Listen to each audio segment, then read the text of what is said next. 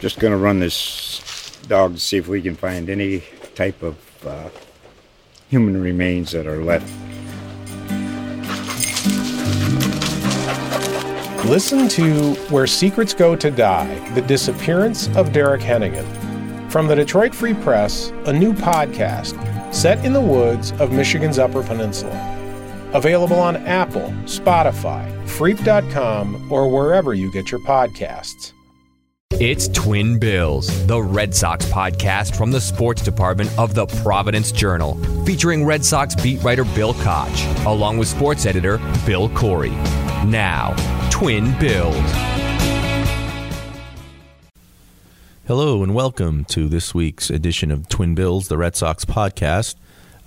This is Bill Corey, sports editor of the Providence Journal in downtown Providence with the Red Sox beat writer Bill Koch. And Bill, I'm going to start by recognizing a prediction that you made. I want to say it was in July. I was going back and listening to a lot of the Twin Bills, and I didn't come across it, but I know you said it because I was here and I remember it. And your prediction was that that last Yankees series against the Red Sox isn't going to mean anything. And lo and behold, we're on the doorstep of that Yankee series. And in terms of the Red Sox, you're right, it doesn't mean anything. No, every dog has his day. I was actually correct on that one. I thought at the time that the Red Sox would clinch their third straight American League East title in advance of this weekend series, these 3 games with New York.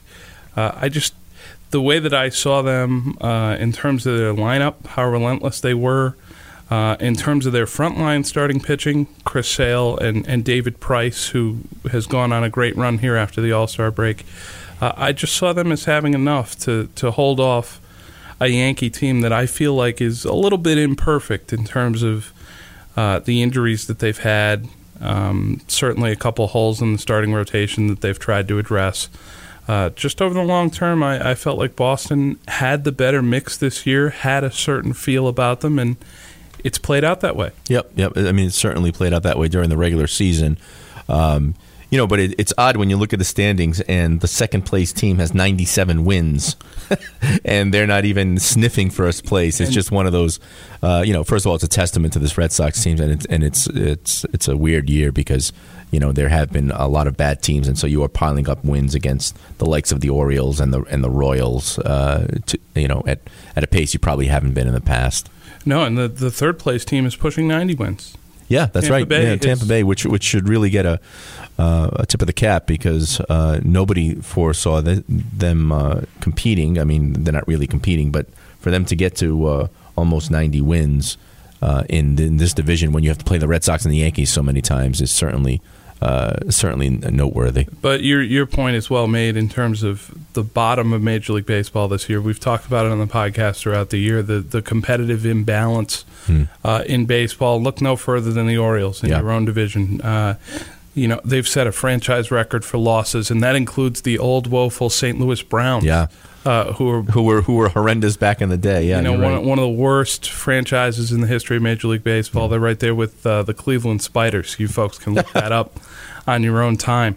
That's the Wayback Machine. But you look at what the Red Sox did to Baltimore this year, going 16-3 in 19 games. That's the division. Yeah. That's the separator between them and the Yankees. Mm-hmm. The Yankees were around 500 with the Orioles, very pedestrian with them, and the Red Sox just squashed them like bugs, which, you look at the doubleheader on Wednesday, the first game, when the Red Sox had the A lineup out there, right? 19-3, just a relentless offensive attack, personal milestones left and right, and I just think that was sort of a good 9-inning advertisement for what this team has been, pretty much throughout the year.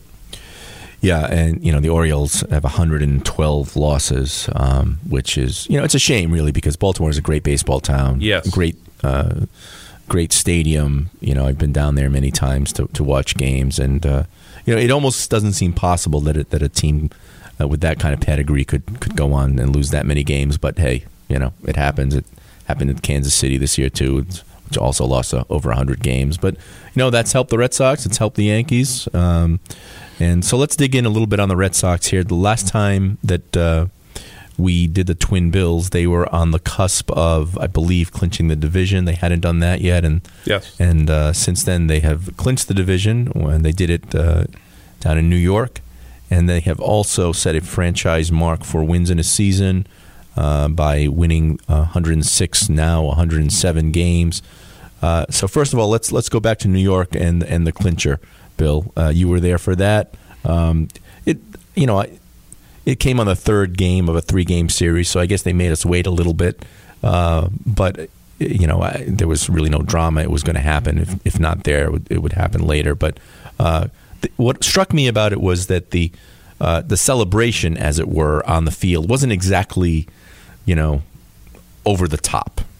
I mean, would you concur? No, I would agree with that. And I think Alex Cora pointed out after the game that, this isn't the first time for a lot of these guys. It's a third straight American League East title. That's the first time in franchise history that's happened. But you had a lot of guys in uniform that night who have been a part of all three, whether it be Mookie Betts or Xander Bogaerts or Brock Holt. You could go on down the line. David Price as well. You could go on down the line. This team has bigger goals, and they understand that they're going to be defined by whether or not they achieve those bigger goals. I don't think Cora has been shy about that at any point this season, and I think the players know exactly what he expects and what the organization expects. This is not a team put together to win the division. It's a team put together to win the World Series. I also think that you look at just that one game, that Thursday night in New York, it's an 11-6 win. If you were to just look at the final, you would say, well, that's fairly routine. The Red Sox went out, their offense was good, and they had a good night. Yep. A lot of things happened within that game that I think were pretty representative of who this team has been this year. David Price had a hard time, obviously, in his start there, and you get into that third game, you wonder how it's going to go. Keith Hembree comes in, gives up a grand slam to Giancarlo Stanton. Right. You go down 6-4. What this team has done, though, consistently throughout the years, they've shown this sort of resilience, whether it's getting behind, playing from ahead, playing through injury. I think that's probably the one thing that, for me, has defined them. That sort of resilience, that toughness.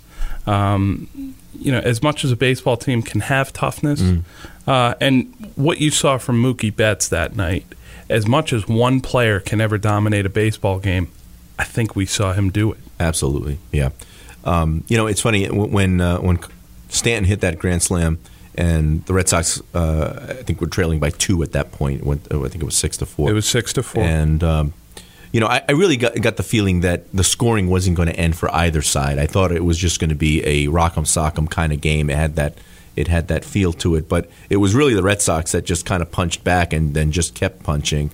And you're right, it was really good to see, if you're a Red Sox fan, Mookie Betts kind of get his power stroke back. And it was a little surprising to me because he was just dealing with an injury not too long ago, and you thought maybe they were going to take it easy, maybe sit him out. But his at bats and his power numbers as of late are a really good sign as you're heading into October here. Yeah, I mean, you look at his last 4 games here, and I know it's a small sample, but his last 4 games are like a month for some guys. It's just ridiculous. In 4 games, 5 doubles, 3 home runs, 8 RBI. Yeah. It's like, that's like 2 weeks for some players. Right. How's a 21-29 OPS sound to you? It sounds like an MVP year is what it sounds like. Yeah, and that's just what this guy is capable of. He's so explosive. He can be so dominant at the plate. He makes it look so easy. Like you look at the first game of the doubleheader Wednesday against Baltimore. What didn't he do in that game? Hit a double, walked, stole a base, scored a run, drove in a run. It's like, he just fills up the box score. It's unbelievable to watch him.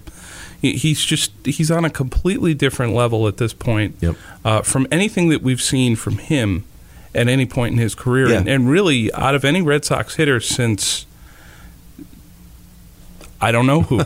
Ortiz, maybe. Well, the speed element. Well, sure, yeah, gives him obviously something more than Ortiz and Manny Ramirez had, right. And the defense gives him something more than maybe they've had in the outfield since like a Dwight Evans or a Fred Lynn. Right, but even those guys didn't hit like this. No, and they were good hitters. Certainly, no, it's incredible to watch. you look at his season numbers, and they compare with just about any season in Red Sox history you'd like to compare to them. Yeah, absolutely. He's hitting .346. He's only got 80 RBIs, but it's a function of leading off and stole bases, 30 stolen bases, plays great defense. He's exactly. He's back to form. Not that he ever really had any cold spells, but maybe his power numbers dipped a little bit. But he's exactly where you want him to be at this point of the season, going into October. And the incredible thing for me, Bill, over the last week or two is, and I have to give credit to the Red Sox PR staff who do a great job researching these numbers and just have them on the tips of their tongues and really appreciate the work that they do. You're seeing Mookie Betts' name alongside DiMaggio and Jimmy Fox and Mel Ott and Barry Bonds and just the greats, Lou Gehrig. I mean, just all-time greats of the game in terms of things he's doing in a single season, things he's doing by the age of 25 or 26. It's just when you take a step back and you look at the company he's keeping right now, you realize that this season and his career to this point, he has a chance, if he sustains this over the next 7, 8, 9 years, to be all-time great. Yeah, he really does. I mean, and that's the secret. What you just mentioned. Can he sustain it for several years? Of course, but certainly this year. It's been remarkable to watch. So the other thing the Red Sox did since our last Twin Bills podcast is that they broke the record for wins in a season. And that says something, Bill. I mean, obviously, as Kevin McNamara wrote, the wins that really count and the wins that people care about the most are going to be coming in October. But having set a franchise record for a franchise that's been playing baseball for more than 100 years is not something to take lightly. No, and the record had stood for 106 years, going back to 1912, the year that Fenway Park opened. It was a World Series winning year. Yep. So it's important to note that the 1912 team automatically gets a spot on the list of one of the greatest teams in franchise history. Yeah, they sealed the deal, so to speak. Correct, because they finished it off. Yep. Now I wrote for, which day in the Journal was it? They all blend into one. I think it was the rain out day, Tuesday into Wednesday. Wrote a little bit of a comparison between the 1912 team and the 2018 team.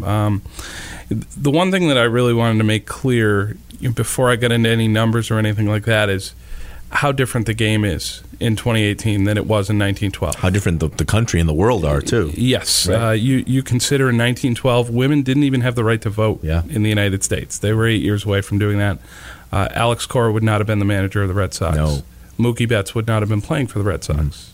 Neither one of those two would have been welcome on the Red Sox. So obviously, since 1947, since integration, you maybe want to sort of draw a line between the achievements before that, the achievements after. The game has never been more international than it is now. It's never been more diverse than it is now. And athletes have never been bigger, stronger, faster than they are now. It is a completely different game from the game that they played 106 years ago. Oh, absolutely. So the only way that you can really compare it is by comparing the players to their peers. And if you look at the Red Sox now, compared to the Red Sox in 1918. The current Boston group, you go to wins above replacement. That's probably the truest measure of value at this point. The current Red Sox are number 2 in WAR in the major leagues. Houston is number 1. And as I've said before, I think Houston is the biggest threat to them making the World Series. They have the top wins above replacement in left field, in right field, as a group in the outfield, and at designated hitter. So you're looking at Andrew Benintendi, Jackie Bradley, Mookie Betts, J.D. Martinez sort of carrying that. They're number 2 in total pitching, which might surprise you a little bit. That might surprise people, right? Because, there's a lot of bitching and moaning about Price and the bullpen, and certainly legitimate concerns, but when compared to other teams, they're not so bad. No, because you have Chris Sale at the top. Right. David Price actually has had a very good year when you consider wins above replacement. And, for his struggles in terms of walks and whatever else, Craig Kimbrell and Matt Barnes actually rate pretty highly in terms of wins above replacement against other relievers. If you go back to 1912 and you look at their wins above replacement, they were number 1 overall in WAR, in starting pitching, in total pitching, and in center field. They were pretty much a two-man squad. It was Smokey Joe Wood on the mound, right, and Tris Speaker right, in the outfield. Right. They had a decent supporting cast, but it wasn't anywhere near as deep and as varied as this supporting cast is. Right. And so I would look at this club right now, just compared to that one, and I would say that this club, if they're able to win the World Series, there's only one other team in terms of wins above replacement that's close, and that's the 2007 Red Sox. They were number 1 in WAR in the majors. Yep. They've had the highest wins above replacement in franchise history. They were 22.3. 1917 was 20.7. The current group is 19.9. You look at the 2007 team, and it's loaded. Right. In retrospect, Absolutely. You're looking at Manny Ramirez, David Ortiz in his absolute prime. Josh Beckett. Who was just nails in that postseason. Yeah. Jonathan Papelbon, who had emerged as a legit money closer at that point. They had deciding players, winners up and down the lineup, great character up and down that lineup. But this group, if they're able to finish this off, and I think especially if they're able to go through Houston, who are the defending champions, they could certainly take a seat at the table with any of the great teams in Red Sox history. Some friends of mine and I were talking about, how does this team rate when you look back at the great Red Sox teams, at least the Red Sox teams that we can relate to and remember. Sure. And obviously the story isn't written yet because they still have this postseason to play. But to me, 2007 was the closest comparison because it was that year they were so dominant. I don't know if they were in first place, essentially wire to wire, but it felt that way. And this team essentially was too. Once they got first place in early July, they never relinquished it. And by late August, it was over. I mean, they had opened up the lead to close to 9 or 10, and really, I think it dipped down to maybe 6, the closest they ever got. But it never really was threatened. Again, they have to seal the deal and win the World Series if you want to be talked about among the great Red Sox teams. Statistically, we can sit here and look at the WAR, and there may be other teams that had great WAR too, but they didn't win the World Series, so they don't come to the fore. In our memories, they don't come to the forefront like 2004 and 2007 and even 2013 and even 1912 and 1918. No, that's absolutely right. And it's funny that you say that because last night, which was Thursday, Jerry Remy was at the ballpark. Right. Actually came to pay a visit. I think he did an inning or two on TV. I obviously wasn't watching the broadcast. Yeah, he also did a little bit on the radio as well. And like he mentioned, somebody asked him about this current club and how good they've been, and Jerry very much, still sort of gallows humor here. He said, "Guys, I was on the 1978 team. We won 99 games and we're a bunch of bums, because we didn't make the playoffs." Right. Everyone looks and says, that was the big collapse to the Yankees and the Bucky Dent game, right? Right. You're a bunch of chokers and losers and whatever else. Well, we won 99 games. That's right. I think Eckersley might have won 20 games that year for the Red Sox. Yeah. And there were, and Jerry makes the point quite rightly that there have been Red Sox teams, several of them, who've won the World Series and not won 99 games in a regular season. And I think that's why when folks look at the current group and they say, well, sure, you can win 110 games, that's fine, but if you don't finish, then who really cares? Right. Jerry has lived that. So I think that he can, appropriately testify to that fact. Yeah. And that's why. But I do think that there is a line that we need to draw here in terms of you should be able to celebrate this team's accomplishments to this point. Sure. You can't say what they're going to do in October yet because it hasn't happened yet. If you'd like to forecast doom on them, that's fine. Yeah, that's your prerogative, but it doesn't take away what's happened up to this point. That's right. You can sit here right now and you can say, oh, man, Game 7 of the ALCS, I don't want Matt Barnes out there in a 4-3 game against Houston. that's fine, but that hasn't happened yet. Right. You can't go back and look at postseason numbers and say, oh my God, Mookie Betts is a choking dog. He's going to be terrible in it. Right. You don't know that yet. Right. You don't know that. It's different year, different series. Sure. More importantly, different manager. And I think, just being around this team all year, they have sort of a lightness, a sort of relaxed calm, and ideally that comes out in the highest pressure situations. Sure. But from the fan standpoint, and it's not wrong. Things that happen in the postseason take on great significance. No For question. example, if I were to ask you, what's the greatest hit that J.D. Drew ever had with the Red Sox? Oh, the $70 million Grand Slam. Right. I mean, and people love to crap all over J.D. Drew, and maybe he wasn't really plugged in, but I remember watching that. And didn't matter what they paid him; it was worth it because he hit that Grand Slam to help beat Cleveland and launch them into the World Series. No, right? He validated the entire contract with one swing. That's it. There's no question. And Right. it's also, you could also look at. I remember people at the time when they made the trade for Josh Beckett. Yeah. They traded away Hanley Ramirez, and there was great criticism. Why are you trading Hanley Ramirez? You shouldn't do that. Right. Because in Boston, you play to win championships. Yeah. You don't necessarily play to develop guys for the future. You play to win now. You would like to develop guys while you're winning now. Right. But making that trade, Hanley Ramirez for Josh Beckett, and the greatest throw-in in a trade of all time, Mike Lowell. That's right. Who was a salary dump by the Marlins, who ended up being awesome for you that year in the postseason. Right. That's what you do. If you're Boston and you're in a spot where you can win a championship, you trade the prospect. Yeah, absolutely. Josh Beckett, what he did in 2007, starting in Game 5 in Cleveland, and then going forward, was phenomenal. Right. He was unbelievable. Yeah. I like to think that the dealing away of Hanley Ramirez for Josh Beckett is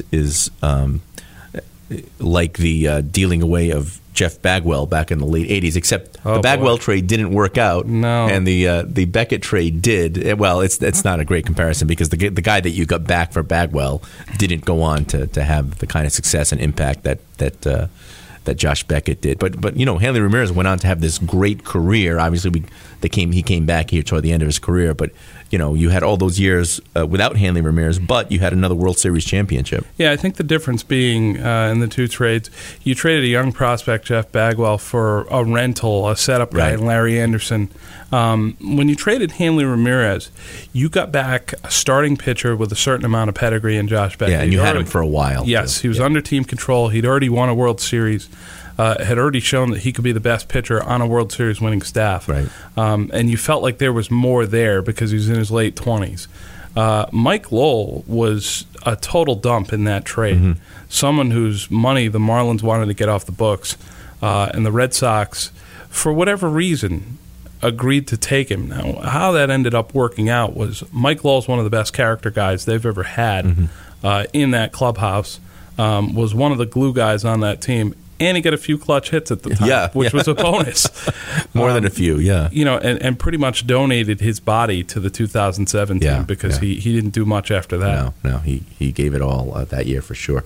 Okay, so as we head into the end of the year and into the postseason here, let's talk about a couple of things as the Red Sox get ready for October play. First off is Rafael Devers, who is making a strong bid to reclaim his rightful spot at third base, I guess some people would say. But boy, his bat has come back, hasn't it? Yeah, no question. Eduardo Nunez getting hurt when he did, and that was in New York on Wednesday.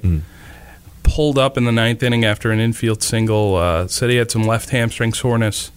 He'd already been battling some right knee soreness. So they sat him down. It was prudent. They thought, we'll take the last 9 or 10 games. We'll play him sparingly. He's expected to come back this weekend at Fenway Park. But what's happened in the interim is Rafael Devers has turned back into the guy they always thought he was and could be. You look at his last 11 games. He's hit 5 home runs in 11 games. Yeah. Has an OPS at 1059.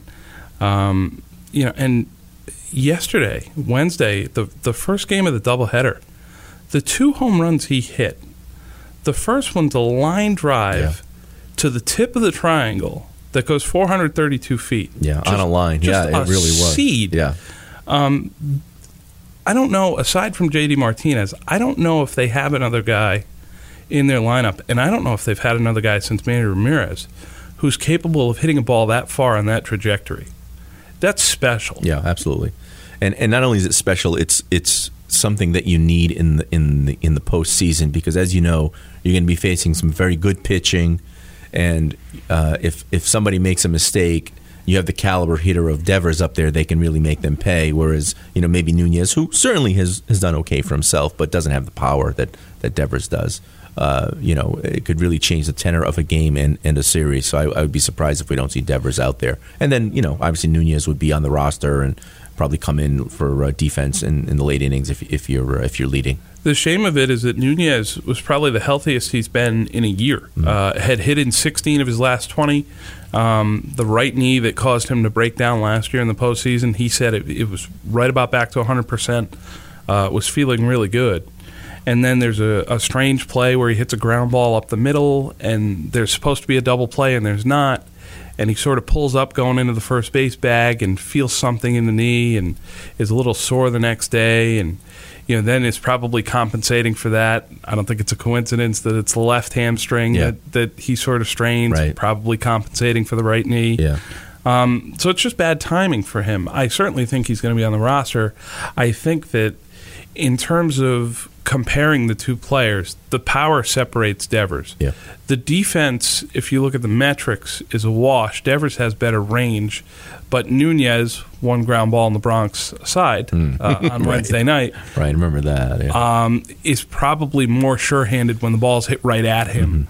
I sort of explored the notion of maybe platooning them. You play Devers against right-handed pitching and Nunez against left. Yeah. They actually have reverse splits. Nunez hits right-handed pitching in his career better than he hits left-handed pitching. And Devers had, at the time, this was a week ago, had the same OPS against righties and lefties. Right, he was .755 each. Right. So it really doesn't make a difference. You can't just say, well, we'll play this guy against this pitcher and that guy against that pitcher. I would be surprised if you saw Devers against, say, Jay Happ. If they play the Yankees in a division series. Yeah. He's very tough on lefties. Right. But I would not be surprised if you saw him against the righties in that series. And I also might not be surprised if you saw him against CC Sabathia, who's not necessarily as tough on lefties. Or Chapman in late innings. Or Chapman in the late innings. Remember last year. That's right. That's right. So let's go to the pitching staff here for a minute. So Chris Sale and David Price threw recently. I don't think either one was a fantastic outing. I don't think either one was a horrible outing. What do you think of these last two outings by our number 1 and 2 rotation guys on the Red Sox? Is it part of it? They don't have a whole lot to play for right now, or is Sale maybe not as fully healed as people think he is? Well, this is all a matter of perception, isn't it? Right, but these guys have set the standard. Certainly Sale has set a standard that's very high, so when you don't hit that standard, people start questioning. Well, what I mean by that is, if you'd like to be positive, you could look at it and say, these games sort of have a spring training feel. These guys are just getting their work in, right. And that's exactly what they did. Mm-hmm. Sale threw 92 pitches, which is the most he's thrown in a month and a half. Mm-hmm. Came out of it, said he was healthy, said he'll be ready to go for Game 1 of the division series. If you take him at his word, then you'd be a little bit encouraged. If you look at his velocity and the fact that he struggled to put hitters away, even though he had 8 strikeouts, which seems odd, but I think it's the velocity. Really, I think people, said, "Hey, he's only throwing like 92 or whatever it was." Right. And, we're used to seeing him up in the high 90s. Then you would say that the sky is falling and that they're doomed. Right. Well, maybe not quite, but. But I mean, there really is no in between anymore. Right.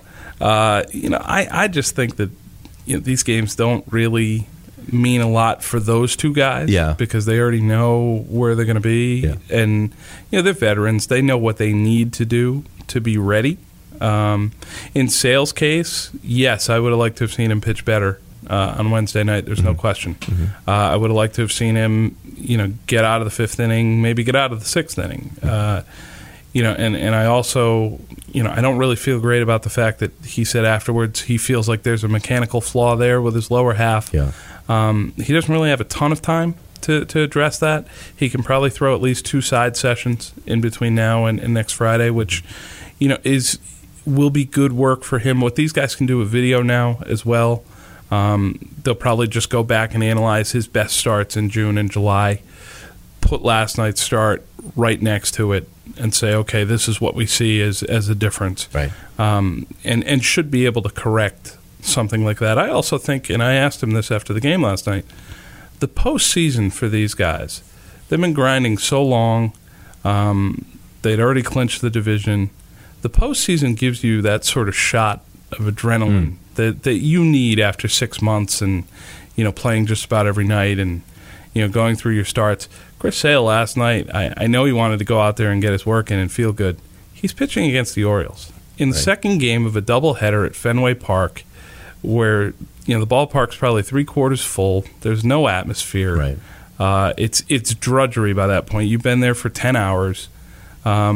You can't possibly think that he's going to be as motivated mentally, physically, to go out there and dominate the Orioles like he would be if you stand him out there in a Game 1 against the Yankees or the A's and say, all right, Chris, these are the playoffs. Yeah. This is where your legacy is going to be defined. Are you going to go out there and pitch?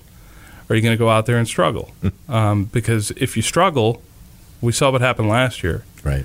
The season that he had, the 300 strikeouts, the Cy Young candidacy, none of that mattered. Nope. Everyone looked and said, well, he broke down at the end of the year like he always does. Right. He heard that all off season. Yeah. He could tell you that he didn't, but of course he did. So he knows that his next start will be the most important start he makes all season until he makes another one and then another one. Sure. And I really think that this group, as talented as they are, as good as they have been, I think they're going to welcome that. I think they're going to embrace that, and you could see a very different look come next Friday for Game 1 of the Division Series. And what about David Price? You feel sort of the same thing, these games don't mean a whole lot. And he wasn't horrible. He had a rough third inning yesterday. Ended up, obviously winning the game pretty easily. That was the first game of the doubleheader. Yes, it's nice when you get 19 runs. Yeah. It's definitely a good thing as a pitcher. I actually thought that Price's outing, he showed his experience there. That's an outing that might get away from a younger pitcher, a less experienced pitcher, a pitcher who isn't as good, quite frankly. Second inning gives up a leadoff home run, a walk, another home run. It goes from 5-0 to 5-3. He takes 39 pitches to get out of the inning. He said afterwards he acknowledged that he was probably 1 or 2 pitches away from being taken out of that game. They send him back out for the third. Baltimore puts a runner on. There's a relay throw to the plate. Tim Beckham is out to end the inning. And then he breezes through the fourth and the fifth and gets to 88 pitches, which is right about where they wanted him to. And I just think that, Price in the second half here has shown some resourcefulness. He's reinvented himself to an extent in terms of moving over on the rubber and sort of making some adjustments in terms of his pitch mix, whether it be using the changeup more, using the fastball to both sides of the plate, reintroducing the cut fastball to the back door. And you see the results. He's been very good. I also think that he starts at Game 2 in the division series, whether it's at Fenway Park. It's going to be at Fenway Park. Well, it'll Park. be at Fenway, yeah. It will not be at Yankee Stadium, where the opposing team can hit 3 home runs that barely total 1,000 feet. Right, with a short porch in Yankee Stadium, yeah. That's going to open up that side of the plate to those right-handed hitters. He can pitch to them. He's going to be confident he can pitch to them. If it's in Oakland, you probably get a night game in Oakland where the ball doesn't carry very well. That's kind of an all-or-nothing lineup. They're free swingers, and Price is a bit of a craftsman. I think he would be content with allowing the A's to get themselves out in a game like that. If for whatever reason he had to start a game later in a series or they decide they want him to start Game 3 on the road, whatever they decide to do. So I think he'd match up reasonably well with them. And I think, just most importantly, I think Price is in a good place mentally, and he's probably the most dissected player on the Red Sox in that way. Is David Price happy? Is he sad? Is he angry? What does he really mean when he says this or when he says that? He had a very nice moment on Wednesday with Johnny Miller, the longtime WBZ reporter. Johnny asked him, David, how are you going to feel going into your next start against the Yankees? And Price, being a baseball fan and someone who's constantly watching games from other markets in the clubhouse, gets this little smile on his face like a 6-year-old would, and he said, Johnny, the Yankees beat the A's already? Did that happen? Did I miss that? Right. The assorted media laughed, and it was a legitimately light, nice moment. But I think it to me anyway, it suggested that he's comfortable at this point. He feels good about where he's at and about the type of performance that he thinks he can put out there in a postseason start. And I think that's probably the most important thing for somebody like that. Right. And if you're a Red Sox fan, I think you take some solace in knowing that there really isn't a scenario in which he would have to pitch in Yankee Stadium here. Because if you face the Yankees, it's going to be in this first series. Right. You're not going to face them later on. And the Red Sox have home field, so that means 2 games here, 2 games at the opponent, 1 game back here. It's a 5-game series. Price is your number 2 guy. He's going to pitch at Fenway. That's right. And if he pitches a second time, it'll be at Fenway. That's right. That's right. So before we wrap this up on this last regular season edition of the Twin Bills. Wow, that's right. Right. We should just chat quickly about this final series against the Yankees. They start tomorrow. Yep, Friday night.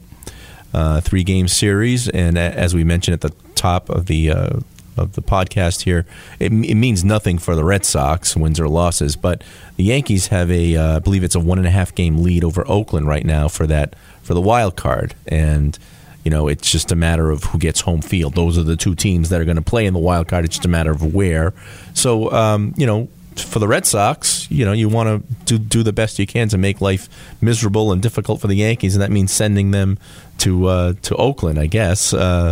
So what do you think the Red Sox are going to do with these final 3 games in terms of their roster, their lineup? Well, they've announced their 3 starters. They're going to have Brian Johnson on Friday, Nathan Eovaldi on Saturday, and Rick Porcello on Sunday.